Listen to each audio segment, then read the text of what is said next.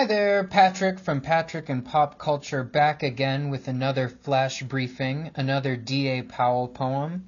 This one is called Darling, Can You Kill Me with Your Mickey Mouse Pillows? And this is from his volume, Lunch. Darling, can you kill me with your Mickey Mouse pillows when I'm a meager man? With your exhaust pipe and hose, could you put me out?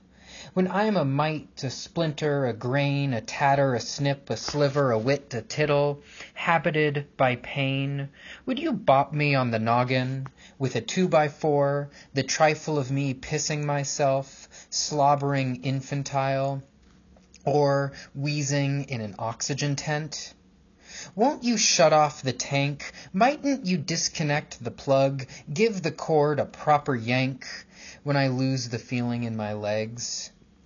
When my hands won't grip and I'm a thread, a reed, a rack, a ruin, a clap and flux and grip, with your smack connections, could you dose me? As I start my decline, would you put a bullet through me? Angel, no light left that is mine.